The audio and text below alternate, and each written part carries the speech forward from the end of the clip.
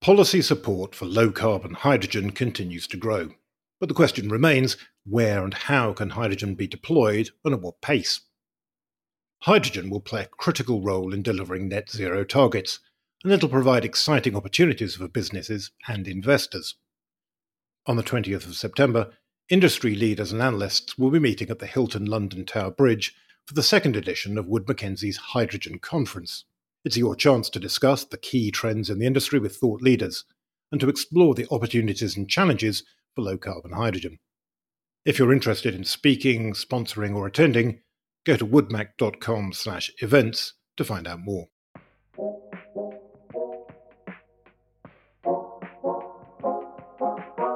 Hello and welcome to The Energy Gang, a discussion show about the fast-changing world of energy. I'm Ed Crooks. On the show today, we're going to be talking about investing in the energy transition. It's just over a year since President Joe Biden signed the Inflation Reduction Act into law, and that act is one of the biggest packages to support low-carbon energy seen anywhere in the world ever. It could ultimately lead to trillions of dollars worth of help for low-carbon energy in the US. But 1 year on, if you're working for or investing in many of those clean energy companies, it doesn't exactly feel that way. So, to discuss what's going on, I'm joined today by two of the Energy Gang's resident experts on investing. Shanu Matthew is a portfolio manager and research analyst at Lazard Investment Management. Hi Shanu, great to have you back. Hi Ed, thanks for having me on. And it's also a pleasure to welcome back Amy Weisz-Jaffe, who's the director of the Energy, Climate Justice and Sustainability Lab at New York University. Hi Amy, how are you? Great now, Ed, and glad to be here. Yes, you had COVID, right? I did. I had, people are talking about this new variant of COVID, and they're making it sound very mild. And I'm here to tell you it's not a mild variant. It was a really bad week. Glad to be on the other side of it, but now having to rethink this whole, can I walk through an airport without a mask thing? Because I don't want to have that happen again. It was not pleasant. Yeah, that sounds really rough. Well, look, very glad you're better and great you're able to join us today. So, as I was saying, we're going to be talking about investing in energy and what's been happening to energy companies in quite a broad way on the show today. But I want to start off with a specific industry, a specific sector, which is solar power. There's now quite a few solar power companies that are listed on US stock markets, but they've been having really quite a rough ride in recent weeks. Companies including First Solar, Sunrun, SunPower, Sonova, quite a few names you'll probably know, have all been hit. And in a way, it's surprising because this is happening at a time when the solar industry overall seems to have been doing really well in the US, apart from that big boost from the Inflation Reduction Act I was just talking about. There's been a very strong rate of installations. New installations in total in the US solar industry hit a record high in the first quarter of the year. And I was just looking at our forecasts of Wood Mackenzie that we put out, and we're showing expected steady growth in solar installations in the US for the next 5 years at least. So, Shanu, maybe start with you on this. What's been going on? Why have the stock markets apparently taken against these solar companies? I'll begin by just taking a little step back just for the audience to help navigate the solar landscape. And so, there's differences across regions. As you mentioned, we'll start with the US here, but also difference across markets. So the solar market can broadly be split into three different categories, and that's residential, which is, rooftop solar for people's homes. You have commercial and industrial, which is solar systems for businesses. And then you have utility scale, which is solar, installations that power hundreds to thousands of homes, depending on the size. And so some of the markets that we're talking about are, specific to one or the other. And namely right now, a lot of the names you mentioned were exposed to the residential solar segment. So meaning that they sell solar systems or equipment or are the installers and distributors of systems that go onto people's rooftop homes. What's happening now in the industry is we went from 2 years or multiple years of really solid growth. The last 2 years was, upwards of 40%, depending on the numbers you were using, into a period where we might see flat to down growth. And so, what's mainly happening here is a proliferation of a few things, but namely two. And one is higher interest rates as a result of, the federal policy going on in the United States and for most parts of the globe, as well as a change in regulatory mechanisms that compensate solar system owners. And that's predominantly called net metering. And so what net metering is when you're compensated by your utility for generating solar power on your home. It's used to incentivize people to get solar. A major change happened in the California market, which is roughly 35 to 40% of the US residential market, where they changed the incentive scheme to favor solar plus storage and less so just solar only. But that also changes the dynamic around overall installations, because getting solar plus storage on your home installed is a lot more expensive than just solar. And so what we're seeing here is the ramifications of that change in the California market, which is the biggest in the US, as well as this higher interest rate environment where, now a solar system on your house may cost, $5,000, $10,000, $15,000 more, depending on the different, unique specifications for your home. And so what happened here for a lot of companies is the demand environment looks a lot different, is what we're talking about. So if you marry the demand picture with what happened with supply in the past few years, given that strong installation environment, as well as supply chain woes from COVID, you had a lot of companies, pull forward demand or order a lot more product. And that's namely because it would take a really long time to get the appropriate inventory or components necessary to meet the insatiable demand you saw in the US, in Europe, as a result of different factors, and et cetera. And so what you had now is, as demand is slowing down due to some of those factors that we talked about, you have a glut of supply because you're not working through it nearly as quickly. And now that supply chains are normalizing, products that previously took 4 months to get, you can get in 7 days. You have a lot of your channel partners, so your distributors, installers, ordering a lot less product. And so that's what we saw flow through happen in the second quarter earnings for a lot of these residential solar companies. You're seeing, the order patterns in the second half of the year look a lot less strong than they did in the first half of this year, and especially so to last year. And so the outlook now, I think a lot of folks went into the year thinking residential solar might grow 5 to 15%. A lot of folks are now saying it might be 0% or it might be down this year and next. And so when you have a lot of these high growth, fast growing solar companies that previously were, talking about 20 to 30% top line growth, entering a period where the industry is in potentially a period of softness, that dramatically changes the growth outlook for these businesses. So I thought you saw some pretty wild gyrations in the stock prices for a lot of these names. I mean, some names were down 30% in a month. Some were even more than that. Year to date, some are down 40, 50, 60%. And so I think a lot of folks are just trying to get their heads around what does the future demand environment look like for these businesses? And then also, can they actually have a high degree of certainty or visibility around that, which at the current point seems a little bit weak. And so I'll pause there to see if there's any, questions there that you have, but that's kind of the general state of affairs and some of the names that you mentioned. Yeah, so that's something which I hadn't really thought about, but of course I should have done. And I'm now kicking myself because I've been thinking about maybe getting a residential solar system. And I clearly should have thought about that 2 years ago before interest rates went up such a lot. But as you say, some of those increases in the cost of a solar system are pretty eye-watering. And it's a kind of truism, it's something we often say, crucial raw material for renewable energy is money. Cost of that money's gone up a lot, and that's really creating a problem. That is, it's interesting hearing you talking about it in terms of the impact on the industry, obviously very important for the industry. I'm also thinking about that very directly in terms of my own home, which is something I should have been sharper on. So just to point out, though, these factors that John is discussing are, seem very, very present and omnipresent in the way investors are thinking, this week. But, when you talk to people in the solar industry, I said, we're doing Energy Gang on solar, what are you seeing?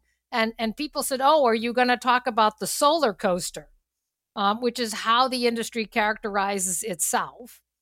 And this has been an industry that's had these sort of big swings up and down, even though the sort of outlook trajectory is actually pretty positive. When you look at, electrification projections and the projections for solar, not only in the United States, but in countries that are trying to prioritize it, like India and China and Europe, in light of the Russia natural gas problem. So, but you get these volatility where companies keep trying to change their strategies. And I think it goes beyond different parts of the sector. It's like, is a company vertically integrated?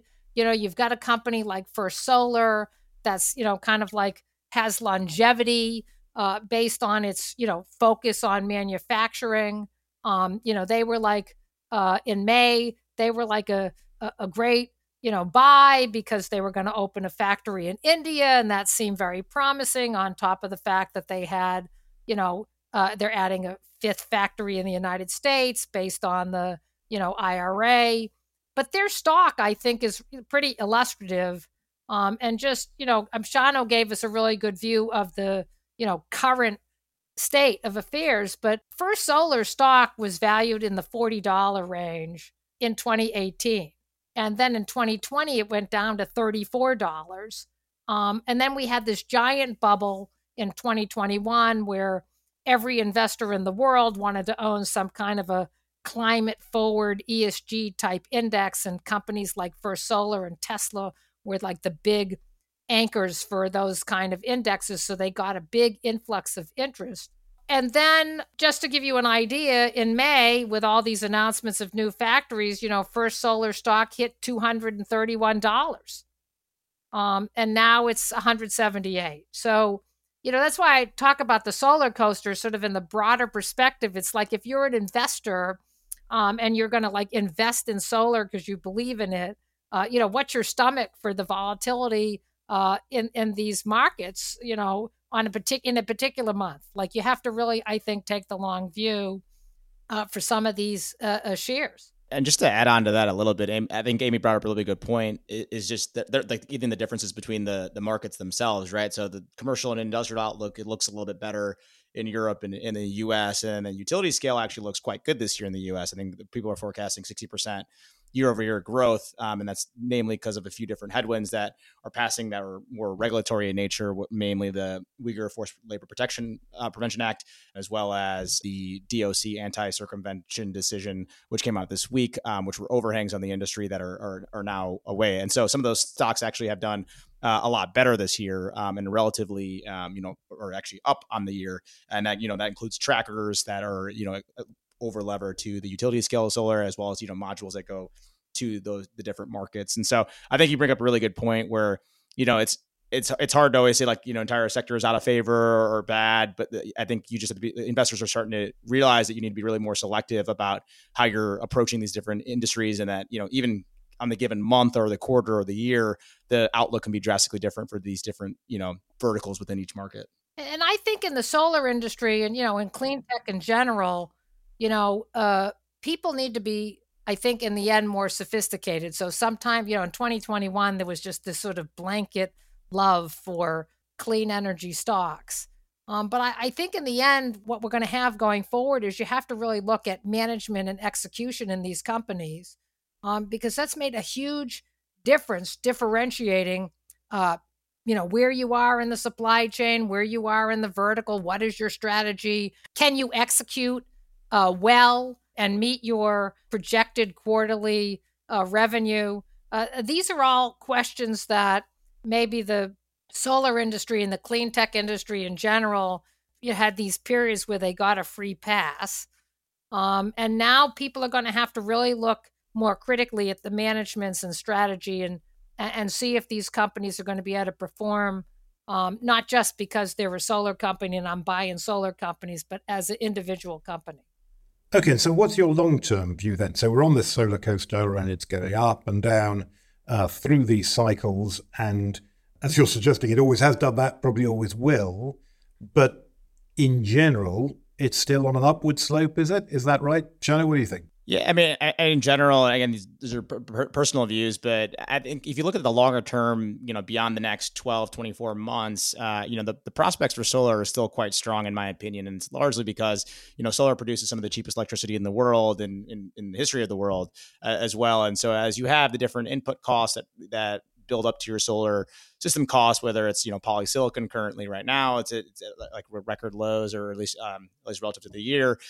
Different input costs around labor and permitting that should, in theory, come down as regulatory mechanisms kind of work their way through and figure out the optimal solutions. I think net, you still have really strong secular momentum for solar, and that's even before all the decarbonization policies and objectives that consumers and governments and businesses are all focused on.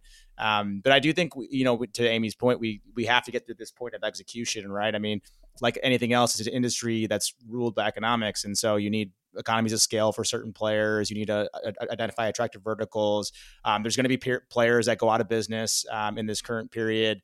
And at the end of the day, too, I think the macro cycle ultimately will influence the growth rate, right? So, I mean, if in a business that you need access to the capital markets, which means, you need loans, whether you're the consumer or if you need access to working capital as an installer distributor, what happens with rates and the overall general macroeconomic cycle is going to impact the growth of the industry. And so I think net, I'm still very favorable on it, right? Just due to the prospects that I mentioned. I think it's just a matter of being more selective about the pockets that you get involved with and also understanding the nuances, of demand and supply, or at least, availability of financing that will impact the market in the near term. But I think for investors, a lot of what they're trying to decide is, in 12 years from now, or sorry, 12 months from now, or 24 months from now, do I think the fundamental view of the company has changed? Do I think my thesis is broken in terms of why this company has a sustainable competitive advantage? Or is it a temporary issue due to external factors or restraining events that, can be controllable or can change over the course of, the next 1 to 2 years? And I think that's the question that most folks are asking. And I think the higher conviction level you have on those things being temporary versus permanent, the more favorable you are in the industry. If you think that, things are going to change dramatically, you might be a little bit more bearish.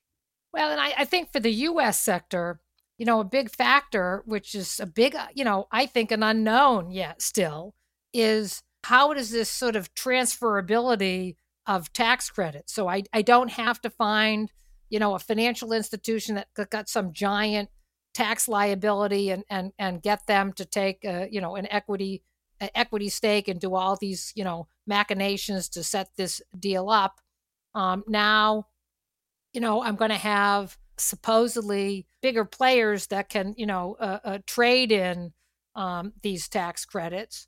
But there's still like a limited number of players. I mean, the banks, I know from when I worked in the pension world, people are always looking for transactions that are like $100 million in scale, right? And so, some people are projecting that, we're going to double or triple the amount of volume we're going to have at the utility scale because of this transferability of tax credits. But, I think the jury's still kind of out on that. And then the Biden administration is trying to push this new procedure of direct pay. So if I'm a community aggregator or a rural cooperative, I can set up my investment and I can show what I would have used as a tax credit, and the government will literally give me that money directly. And so I don't have to give up equity in my project to get that finance. And we're just starting to see those rules come out of Treasury, and we don't know what that activity is going to look like.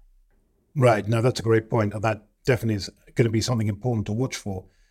Going back to Shani's point then, Amy, when he talks about the view that people have, whether you're going to see these troubles that we're seeing at the moment as temporary or maybe indicative of something longer lasting, where do you come out on that? Do you still think long-term the solar future is bright? Well, I do think the long-term trajectory is bright, but I have to tell you, I've been doing some work with a colleague at Rice University, and what we're finding is that the investment cycle for clean tech, for solar and so forth, is 100% as cyclical, connected to the oil price as, buying the stock of a shale company. We're finding this real correlation between the volatility in oil prices and the sort of outcomes for these sectors, where it's a boom when oil prices are high, and then if oil prices go down, there's the same calamity across both sectors. And so I do think that, I don't see a change in the solar coaster. I think there are a lot of people who are moving from one entity to another, and then they're back in a different entity. And, I think that, the way the sector has been set up and the way stocks get inflated and deflated, I just think, makes the whole progression of how fast we need to go and how much interest there is in the technology itself, or the technology combined with batteries. I just think it's going to be fits and starts. Just to add on too, I think there's a few factors that are hard to have visibility on now, but that can materially influence the direction, right? Is I think Amy just alluded to the cost of storage, which obviously, like if that falls precipitously, I think that makes the attractive or penetration rate of solar increasing. And then also, I mean, I think it's hard to not look at electricity prices across the U.S. and the rate at which they're inflating at, because that also influences your payback period on solar, as well as grid instability events, which I think we continue to see here just due to weather or other issues. But that those types of things influence buyers, or it can materially influence how you look at this decision to go solar or not. And I think, as we get more data points there, that they may or may not accelerate or decelerate the overall penetration rate in the future. Yeah, that grid instability point is a really interesting one. Certainly, I was just reading people talking about what's going on in Texas right now, where demand has been absolutely through the roof, shattering records, in part because of very high temperatures and everyone running the air conditioning very hard. And I saw people making the point that solar power has been absolutely crucial to maintaining grid stability in Texas this summer, because it's been very, very reliable output. It's been there all the time, something that people have been absolutely able to depend on during daylight hours, of course. And so that is a critical role for it. And certainly, I'm sure something that people are going to be learning from in terms of the importance of solar in the right places in order to support the grid. And as you say, that certainly looks like going to be one of the factors that's going to continue to support demand. You've just mentioned storage, and I want to move on to another sector which has also seen a bit of turbulence in recent weeks, and it's connected to energy storage and also EVs. And it's this question of this electric bus company, Proterra, which was much lauded by the Biden administration, I think a couple of years back. I think this was sort of during COVID when they weren't doing physical tours, but the Biden administration conducted a virtual tour round the Proterra facility, and it was meant to be a very exciting prospect in terms of developing US manufacturing capability in EVs. And aside, I think the administration used the expression about kind of getting us in the game here in terms of building electric buses in the US. And a couple of weeks ago, it was announced that Proterra was going bankrupt. It's gone into Chapter 11 bankruptcy protection. So, Shelley, perhaps tell us a little bit about the story there. What went wrong at Proterra? What's happened to them? Definitely. So, yeah, Proterra was founded in the early 2000s, I believe. So it was almost a nearly 2-decade company by the time it filed bankruptcy. And as you alluded to, it was always considered a sustainability darling in the sense of it created this, fantastic and I guess well-regarded electric bus product. So it was an OEM or original equipment manufacturer of that product. And it actually had, considerable partnerships with various domestic brands or companies that are big in that space. And over time, the company started to expand into other verticals as it was trying to, match its growth trajectory that investors were giving it, which included battery, drivetrain, and fleet charging solutions for, heavy duty type fleets, and namely again with this bus focus or commercial heavy duty vehicle type focus. And I think one of the issues that you saw with a business like this is, at the end of the day, electric vehicles, I think people forget sometimes, there is a slam dunk use case. They are, I'd argue, better products in a lot of ways, depending on the use case. But these are really capital intensive businesses, right? Car businesses have always been an economies of scale type business. So you need to have considerable scale in order to generate, pretty low margins, but you do so at a high volume. And so, you look at most like the automakers, we're at like single digit operating margins. And so the issue you had with Proterra was, there's a company that was growing really fast, trying to go into all these new verticals, but was still not making money on the products it was selling. It was a negative gross margin business, negative EBITDA margin business, which obviously is intuitive. But what that means is that as you continue to grow, you're losing money and you're burning cash. And so you're consistently in this cycle where you either need to raise more money in order to keep running operations, or you need to really clamp down on costs in order to generate a profit. And I think Proterra got caught in the cycle where it continued to grow really quickly. It ultimately went public via SPAC, which is Special Purpose Acquisition Corporation, which is just basically an alternative way to go public. And it just caught in this growth cycle where it continually tried to hit the next benchmark or hit the next valuation, but necessarily never fixed the model here, which is a high upfront cash capital intensive business model that operates at low margins. And even when you look at the kind of businesses was expanding into, batteries ultimately become a commoditized, low margin product as well. And so I think that the business just ultimately faced its reality in the sense of, it's a brutally competitive industry. It's an economies of scale one, and it needed a lot of capital in order to prove out the model. The other thing that I'd mentioned too is even though the electric bus market outside of China was attractive, and I think they had something like 50% plus market share in that, 80% of electric buses are sold in China, and the market leader there was BYD, who is a much bigger competitor with much more bigger coffers in terms of financial wherewithal to manage up and down cycles as well as invest back in the business. And so I think it's a cautionary tale in the sense of ultimately needing to prove out your unit economics, be able to show that you can methodically scale into the corporation, as well as attack a market that you have a unique cost competitive advantage in and can take share from other competitors across all markets. And so I think, that's namely what happened here. And, it's unfortunate given that electric buses seem to be finally kind of hitting an inflection point where a lot of organizations want to move over to that solution. And we just lost, potentially one of our strongest domestic competitors within that space. So I think we also have to analyze the SPACs shortcut.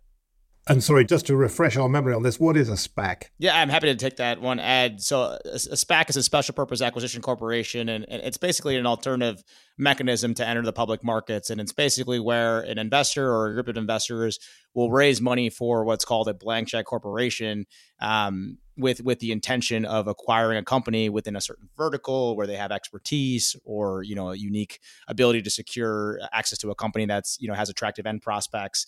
And so what they do is they go raise a bunch of money and then eventually find a target within a 2-year period, and then ultimately the shareholders of the SPAC get to vote whether they want to close or consummate the transaction or not. It's an interesting model because a lot of times the transactions raised in order just with faith in the investor or the group of investors to find a good target. But there are these weird incentives where the investor that brings a SPAC transaction gets paid promote, is what they call it, which is a certain number of shares of the eventual company that goes public, as well as the fact that they have this 2-year timeline where if they don't get an acquisition, they have to give the money back. So some would argue that, who are bearish, that that creates these weak incentives in the sense of you have a lot of intention to quote unquote pump and dump a lot of these names, meaning that you have this initial period where you need to create a bunch of excitement for a company or an acquisition. You get paid as a part of that transaction, and so you're all the prospects for the business look really, really great for the first 18 months, and then once you're able to sell your shares, all of a sudden reality sets in. And I think what Amy was alluding to is a lot of these EV companies that may have gone this route, you oftentimes saw multi-billion-dollar valuations assigned to them when they haven't ever shipped ever a product. And if you ask why does that happen in a SPAC and not in a traditional IPO, in a SPAC, you can show forward estimates on what you think the business can do. And again, it created this incentive to really overpromise what you could do from a production and revenue standpoint. For the listeners, just to be clear, when you're doing an initial public offering, there's lawyers involved, there's due diligence, you can't make, irresponsible, investment statements. And I'm not saying that people with the SPACs are being irresponsible, but there is this incentive because you're doing this blank check thing, and at a launch, these SPACs have a certain value. They get launched at a certain value. Sometimes, everything that was, in my opinion, launched in 2021 had an extra speculative uptick. There were 613 SPAC deals launched in 2021. Not all of them were clean tech, but a lot of them were. Now, 78 of those are trading at below $2 a share. But the people who did the promotion and underwrote the offerings, those guys made $5 billion in fees in 1 year, say 2020, which is the year people have data for. And that's been a subject for Elizabeth Warren, which is, she's targeting these SPACs organizers and saying that, they suckered in retail investors. So by the time, the offering was on the market, those guys were already getting out, and taking their money out. And then all of a sudden, like you're saying, you're left with these companies. And a lot of EV companies and charging station companies, but it was highly a process for EV companies in the last 2-3 years. And Proterra is not the only bankruptcy. And there are several companies that are trading at this, $2 a share thing. You got Fisker, Canoo, Nikola, Lucid, Faraday, Lordstown's already bankrupt. So, Proterra is sort of more disappointing because it was, part of this new United States manufacturing and going to compete with BYD. The reality is it took Tesla from their first car in 2009 to the scale up of 2020 to turn, a profit. And I might argue they're still struggling a little bit with their, quarter by quarter performance. And you've got the deep pockets like Ford. Ford announced they're expected to lose $3 billion in 2023 in their EV division. And they think that by, 2025, 2026, they'll be making money with EVs. So it's a tough sector. And the SPAC community, sucked people into the frenzy in, 2020, 2021. And then, reality is now hitting about how hard a business it is to get a independent EV company off the ground. So if you take a step back then and look at what's been going on, as you say, even these big companies, the Fords of this world, losing large amounts of money in EVs. When you think about why are EVs going to grow, it seems like the main reason is because the auto industry has now decided that they're going to grow and they are going to be what we're all driving in the 2030s and beyond. And yet we do seem to be having this significant amount of turbulence, whatever you want to call it, these teething problems that seem pretty significant right now. Charlie, what's your view on this? When you look at the EV future, do you think we're kind of still on track? Are we on the right path to get to that future as the automakers think we're going to? Or are there some pretty significant problems starting to emerge here? Completely agree. I mean, I think people are just realizing that the linear trajectory or, the parabolic trajectory is not as smooth as the charts always make it seem. And there are going to be a lot of puts and starts. And so, we talked a little bit about the OEMs. I mean, you're seeing some of them walk back their EV sales targets now, just to maybe not define them as quickly as they previously did or outlined. And then, some are taking a portfolio approach and offering still, hybrid vehicles or ICE engines. I mean, I think the interesting part for me and from an investing standpoint is that, it's really hard to determine what business model wins out right now. I mean, if you look at what some of the EV leaders are today, whether it's Tesla, BYD, these are upstarts that were going to focus more on electric vehicles as their primary source of production. But in 5-10 years from now, the OEMs, will they catch up or will they not catch up? And what's their ability to do so, right? And I think there's a variety of approaches being taken right now. Some people are taking JVs with different battery makers from Asia that are a lot more, have a lot more expertise in that. Some are trying to vertically integrate more. And it's a really challenging proposition because, again, with a business this brutally competitive and as low margin as it is and as much scale as you need, the decisions you make now are going to really determine how you compound your capital over the next 5 to 10 years. And so I think it adds a lot more questions than it does answers. I mean, I think everyone knows the pace of travel. And if you look at the CapEx plans of most of the auto giants, whether they're upstarts or incumbents, we are moving to an electric future. But I think, the path at which we get there, or maybe like, the year-to-year volatility may be greater than previously anticipated, just due to inflationary costs or supply chain woes or a whole other host of issues. But I think net we still end up in an electric future. It's just who wins that proposition is totally up in the air right now. So take a step back then and think about the energy transition overall. I like what you said there, Shannon. You just made that point about it being sort of jagged rather than smooth. And I think that's absolutely right. I think when you think about a lot of the forecasts that are out there, people show this kind of smooth transition away from internal combustion engine vehicles towards electric vehicles, or away from fossil fuels and towards wind and solar power. But actually, the transition is not going to be smooth. It's going to be fits and starts. It's going to be jagged. There's going to be periods where it apparently grinds to a halt. There's going to be periods when it makes very rapid progress. Talk about another sector experiencing problems. McKinsey published a big report on offshore wind, and there's a whole load of issues there. title of the report is Cross Currents, and it's talking about all the issues that are challenging offshore wind at the moment, in particular because of capacity problems in the supply chain and how the cost of everything is rising for offshore wind. So there you go. That's another sector apart from solar and EVs that we've been talking about, where it's clear there are some problems at the moment and the pace of growth may not be as fast as people would like.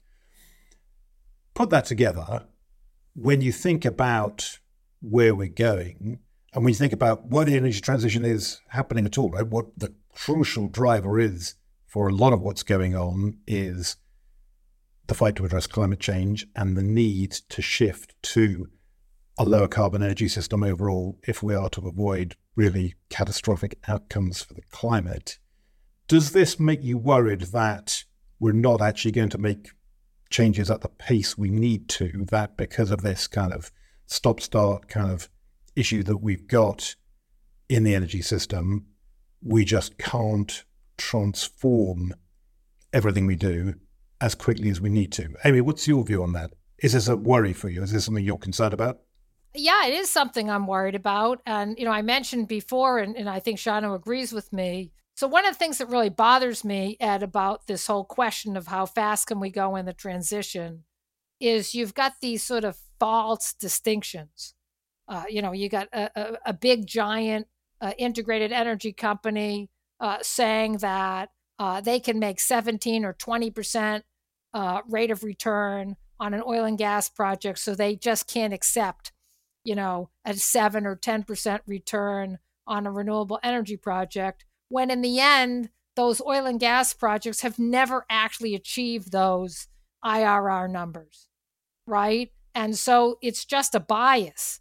And in anything, if you can really manage execution risk, whether it's an oil field in Guyana or an offshore wind farm or a utility scale solar and battery installation somewhere, it's about execution.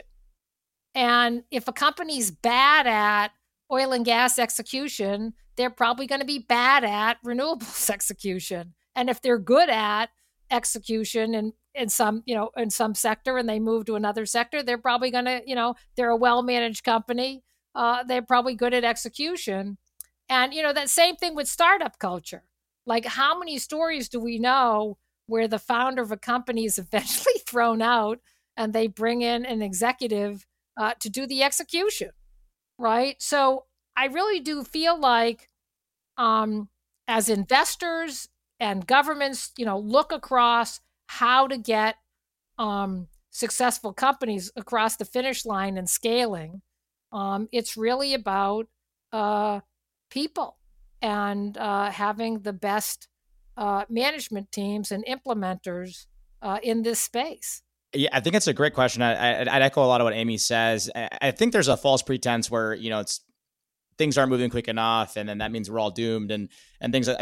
The right solution, right, is getting these things to scale and ability to self-sustain themselves as quickly as possible. And I think what we're learning about with these fits and starts is at the end of the day, the economic reality of the situation is going to drive the outcomes more so than, I guess, the priority to decarbonize or, people's view of sustainability as a priority amongst other things. And so I think what folks forget sometimes is that, at the end of the day, right, we need to have these things scale. We need to have these things make economic sense. We need to have them be able to grow into markets at the right time in order for them to work. And we have spent a lot of time kind of talking about some of the secular challenges. Let's not forget that there are a lot of positive indicators as well. If you look across HVAC or industry, semiconductors, electrical equipment. Some of these sectors, it's mostly incumbent businesses, but that have exposure to the sustainability, decarbonization, electrification angle of their businesses are actually seeing really, really strong growth amidst what's typical cyclical weakness across the rest of their peer group. And so I think that, there are pockets of really strong momentum. And, we talked about some of the regulatory mechanisms in place by the Biden administration. The White House government has it pegged at $500 billion of new investment across chips, like $200 billion of clean energy. We'll see how much of all that gets built. But again, we need to remember that, we are ultimately moving in the right direction. It's just a matter of, as Amy said, who can execute the most effectively and efficiently in order to self-sustain itself so that, you don't need regulatory mechanisms, that you don't need to have any type of, preferential bias in order to win out as a technology is that, hey, this business wins because it executes the best, it has the superior technology, and it does so at cost parity or cost competitiveness. And I think that's ultimately where we'll ultimately end up. And, the sooner that we get there, the better. But there is no, I guess, alternative solution of not getting there on those terms. I mean, if something's not economic reality or doesn't, make sense on any of those dynamic or metrics, then it likely won't win out as a long-term solution. And I think we need to kind of remember that. Yeah, that is a fantastic point. Now, I want to end by talking about another issue in investing, which has been massively topical and I think it's really important and relevant to this whole discussion we've just been having, which is the question of ESG investing. ESG, the investment strategy that dare not speak its name. It seems like that's something which was super fashionable very recently and has now gone out of fashion. I was trying to think of an analogy. The one I went for was it's gone out of fashion as rapidly as stonewashed denim, which I feel like I'm probably not hip enough to have a more up-to-date fashion reference, but insert your own fleeting trend here. It kind of feels like ESG, in other words, environmental, social and governance factors being used in investing, have been on a rising trend, absolutely boomed in 2021. Since then, there has been this very sharp slowdown. Various things are going on there. Clearly, there has been this strong political backlash. Many Republican politicians have been speaking out in a very sort of targeted, focused way against ESG strategies. I think it's also fair to say that ESG funds have not been outperforming recently, and some of the claims that were made for the likely outperformance of ESG-focused funds has some of the claims have very much been called into question.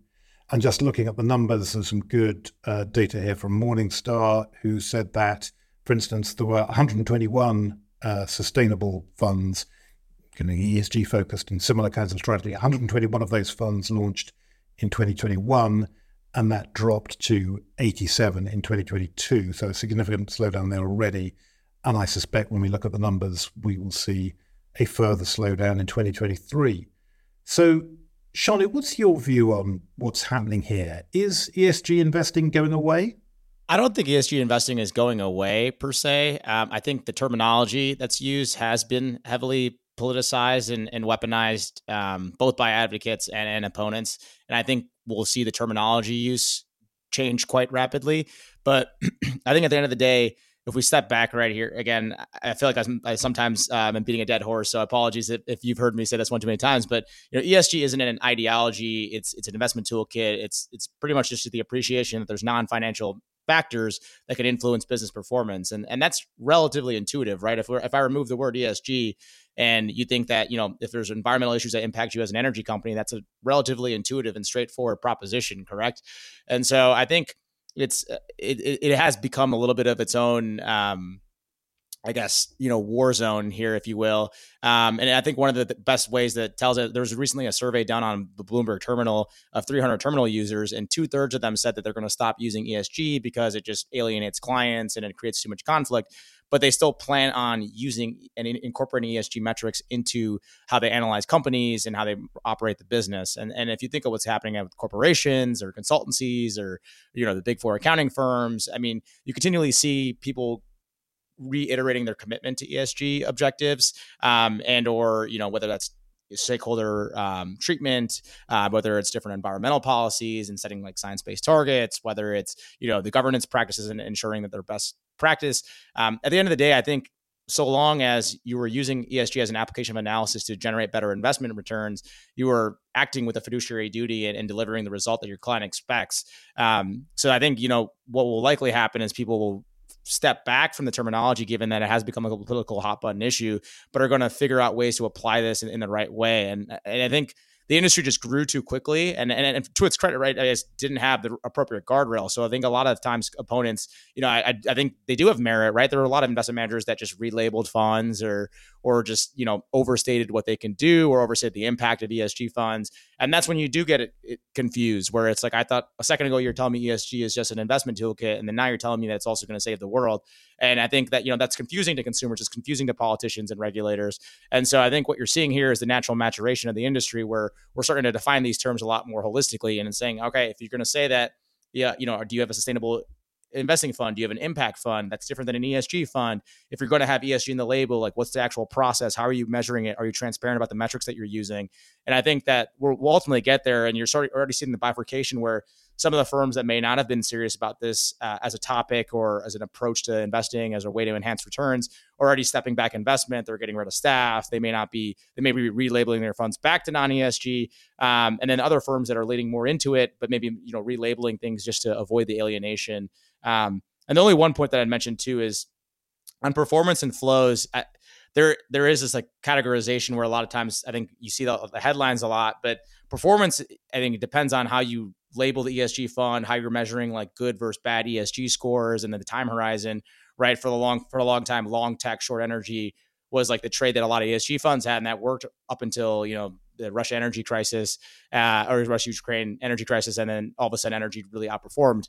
And so that reverses it. So do you include the 2021 year? Do you not? That dramatically influences the result of the study. And then from a flow perspective, I think most people are actually shocked that ESG funds have actually outperformed non-ESG funds from a flow perspective. So they're negative for both, but much less so for ESG funds versus non-ESG funds. And I think sometimes you get lost in the headlines again, just became such a political hot button issue. But in general, the data would tell you something else.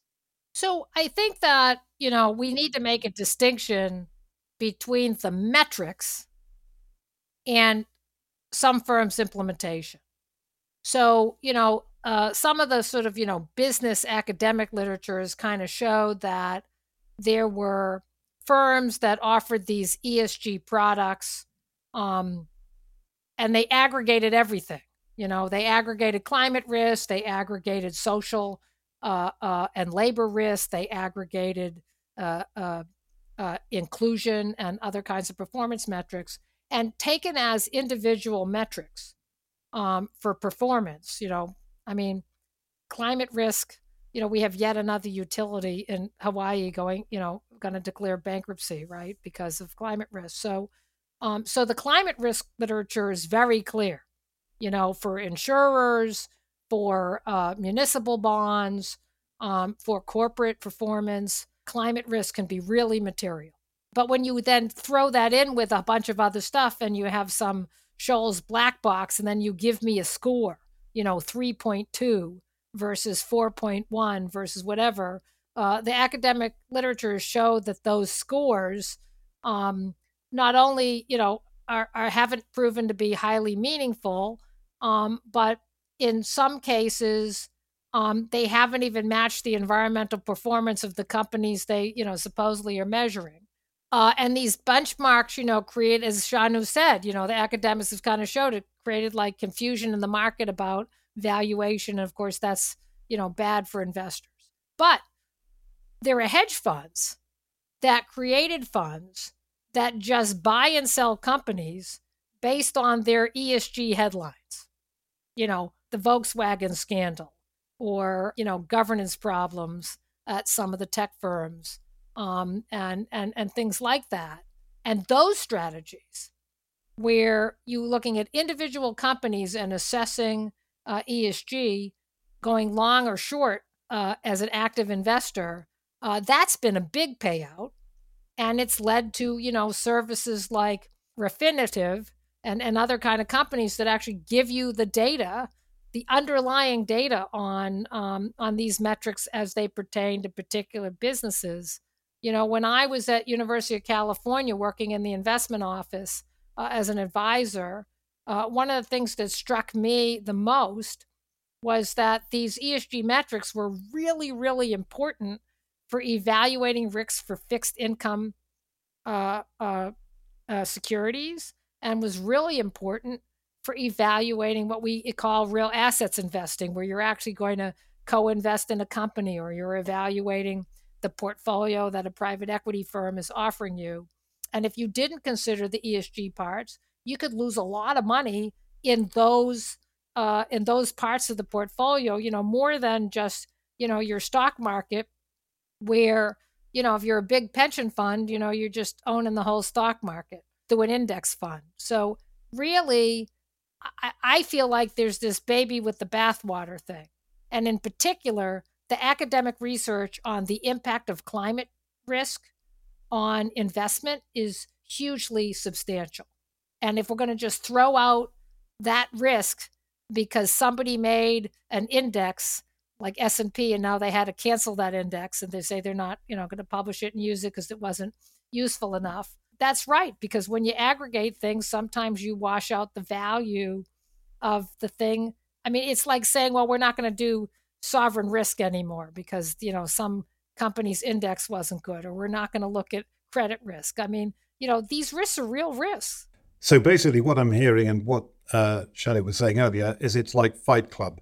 The first rule of ESG is you don't talk about ESG, but you can still do it. And you should still do it, in fact. Yeah, you should still do it, because if you're not doing it, you're going to lose a lot of money. It's important still to think about it. Yeah. Yeah. Well, I guess, to Amy's point, right, is maybe not necessarily doing it, but just like executing it and testing out like hypotheses that allow you to work, right? I think like everyone will apply it in different ways. And ultimately, the way that it enhances returns the best will probably at least quantitatively be the best approach, but we don't really necessarily know that. And I think Amy's spot on with throwing the baby out with the bathwater.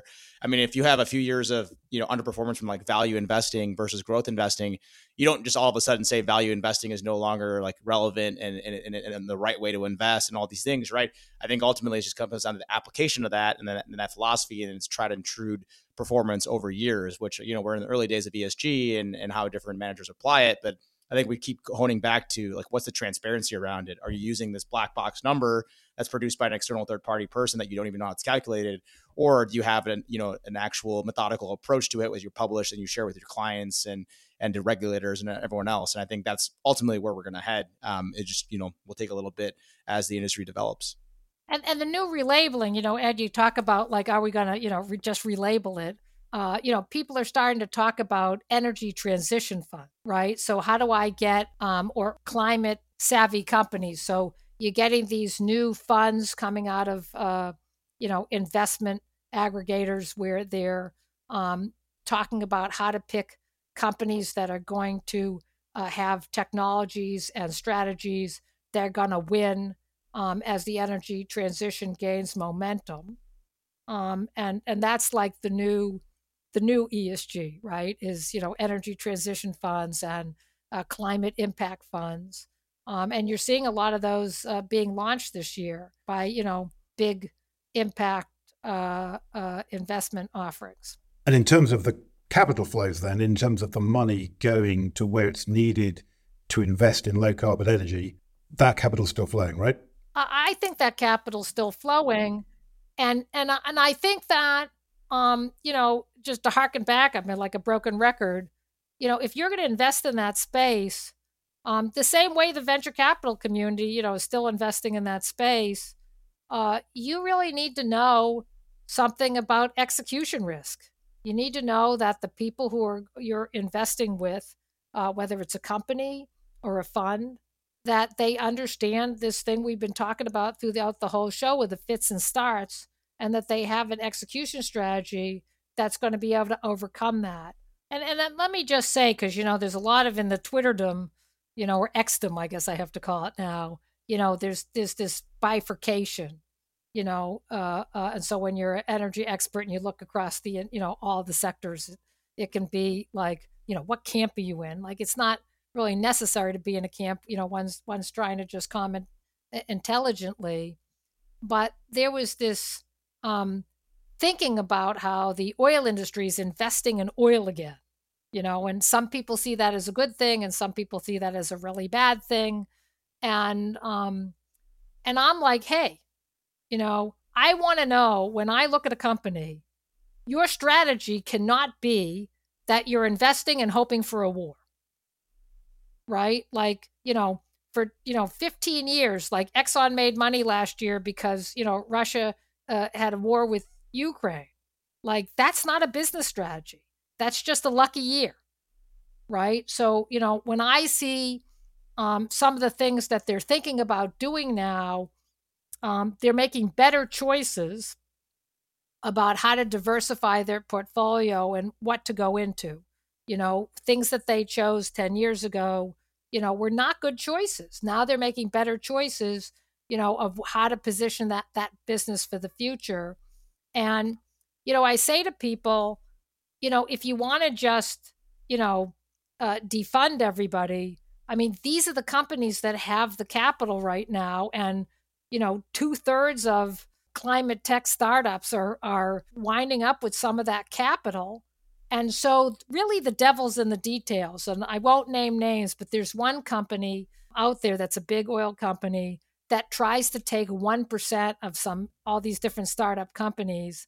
And then they want you to sign that you can't bring in any new investors unless that company gives a permission. And it's like honestly, their strategy sounds evil. It's kind of like, let's see how many startups we can thwart by taking a 1% share. And I was talking to someone from the VC community, and they're like, we don't even call them anymore because we just don't want to deal with, their sort of deal killer mentality. So it varies from company to company, which of the companies are serious and who has a strategy and who doesn't. But, it's like we've been saying the whole show. I got to look for those managements that have a forward-looking vision. And, at some point, we do need, long-term investors need to move away from quarter to quarter. And like in solar, you got to ride it out because, what's the average over 10 years versus what was bad for one quarter? Yeah, that is a great point. Unfortunately, talking of the long term, we are going to have to leave it there and postpone further conversation to another show. Just before we go, though, it'd be great to hear your free electrons. You've got personal items you've brought in. Shana, do you have one? Yeah, I have two. One's really quick. It was just, I'm going to plug Oppenheimer by Christopher Nolan because he's my favorite director. And I thought I wasn't a fan of his last two movies, but I thought he was back to form. That was bloody brilliant, and the soundtrack's incredible.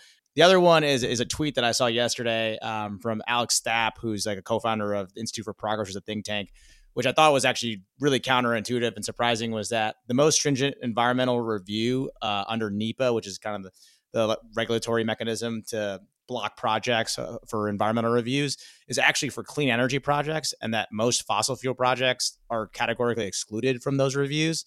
And just kind of like one of those counterintuitive takeaways where like a lot of what we're blocking actually ends up inhibiting the same projects that we're trying to enable relative to the incumbent industries. And I thought that was like a really interesting takeaway or research that he shared that I don't think many people know about. But I'm happy to send that over to if you want to see that. But that really shocked me. Yeah, we'd love to see that. Thanks very much indeed. That really does sound fascinating. And that actually is a subject we're going to be dealing with on a future show. Amy and I have been making plans for that one, thinking about permitting and environmental reviews and their impact on clean energy investment. So that sounds great as something to take a look at. Also seconded on Oppenheimer. Absolutely loved it. Fantastic film. Really kind of powerful and thought-provoking and sobering. If anyone hasn't seen it yet, I would definitely recommend it. Amy, what's yours? So my free electron is in the legal sphere. There have been all these lawsuits that have been brought by cities and states and groups against the oil industry for causing climate change, in effect. And most of the cases so far have been dismissed. But a pretty landmark case happened in Montana last week where Our Children's Trust, which has been bringing sort of generational lawsuits, won in court in Montana, a very conservative state that doesn't have a lot of oil and gas production, but does have, 4,000 wells. It's a coal state. And Montana had a unique thing in its constitution. It guarantees its residents, quote, the right to a clean and healthful environment. And that constitutional clause refers to future generations. And so a court upheld that Montana is not considering climate change sufficiently when it considers approving and permitting new fossil fuel projects. And so that doesn't necessarily apply to other states that might not have those language in their constitution. But it was the first big victory of that kind, sort of on a generational basis. And there are similar cases in Hawaii, which might now have more salience given the tragedy You've got cases in Utah, Virginia, Oregon.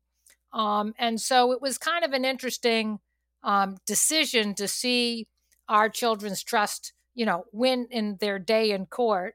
And, that's the second time a group has won. Greenpeace and Friends of Earth beat Shell out in a court in the Netherlands because Dutch law provides that corporations have a duty to care and be aligned with society. And that was a pretty cataclysmic decision that caused Shell to move its headquarters. But there are all these cases out there that are related to the precautionary principle, whether a firm should know that climate change might affect infrastructure and own facilities in a way that might harm the public. So, it's sort of like a new area where suddenly some of these cases are gaining momentum and some of these groups are winning in court. And, that might affect going forward how companies have to think about their liability on climate change and not taking action on climate change. Yeah, that is a very interesting thought. I have two also. One is very quick. Update on the Energy Gang book club. Robbie Orvis, Melissa Lott, and I have all been reading The Water Knife, a sort of futuristic climate change related thriller by Paolo Bacigalupi. I just finished it yesterday. I have to say I was absolutely gripped by it, very highly recommended. Anyone who hasn't read it, we are going to want to talk about that on a future show as well.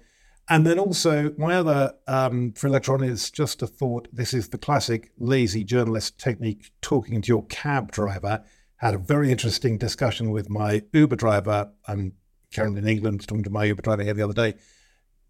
He's driving an EV, driving a Kia EV, which he really liked, and was chatting about it and saying what he thinks. He said it's fantastic. The thing, though, that really bothered him was charging time and the lack of charging infrastructure. And as he was saying, even on the supposedly fast chargers, it can take an hour to charge. He says if you turn up at a charging point and there's only one point and there's two cars ahead of you in the queue, that means you're going to be there for 3 hours. And particularly for that business, if you're working as an Uber driver, minicab, something like that, where you want to maximize the amount of time that you're working and on the road, get the most use possible out of your car, that's a real blow to the economics of doing that.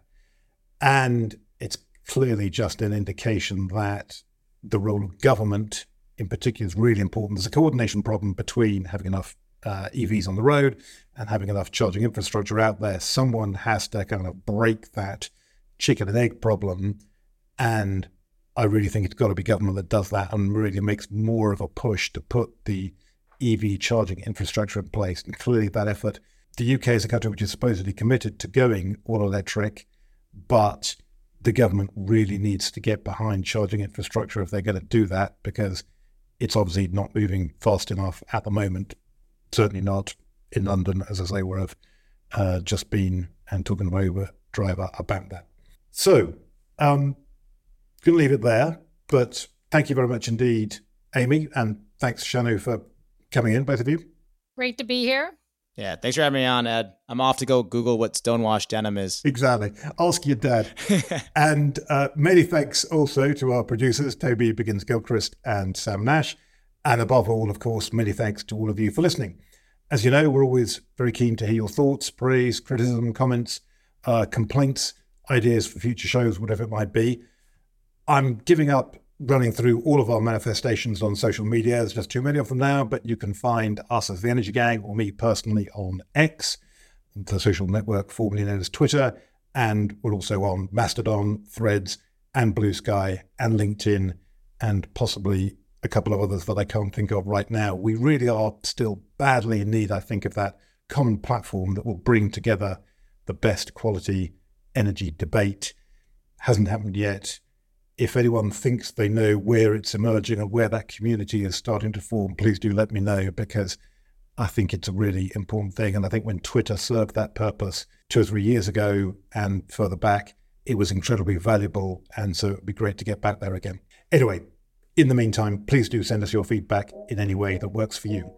And we'll be back again in 2 weeks for all the latest news and views on what's next for the energy transition. Until then, goodbye.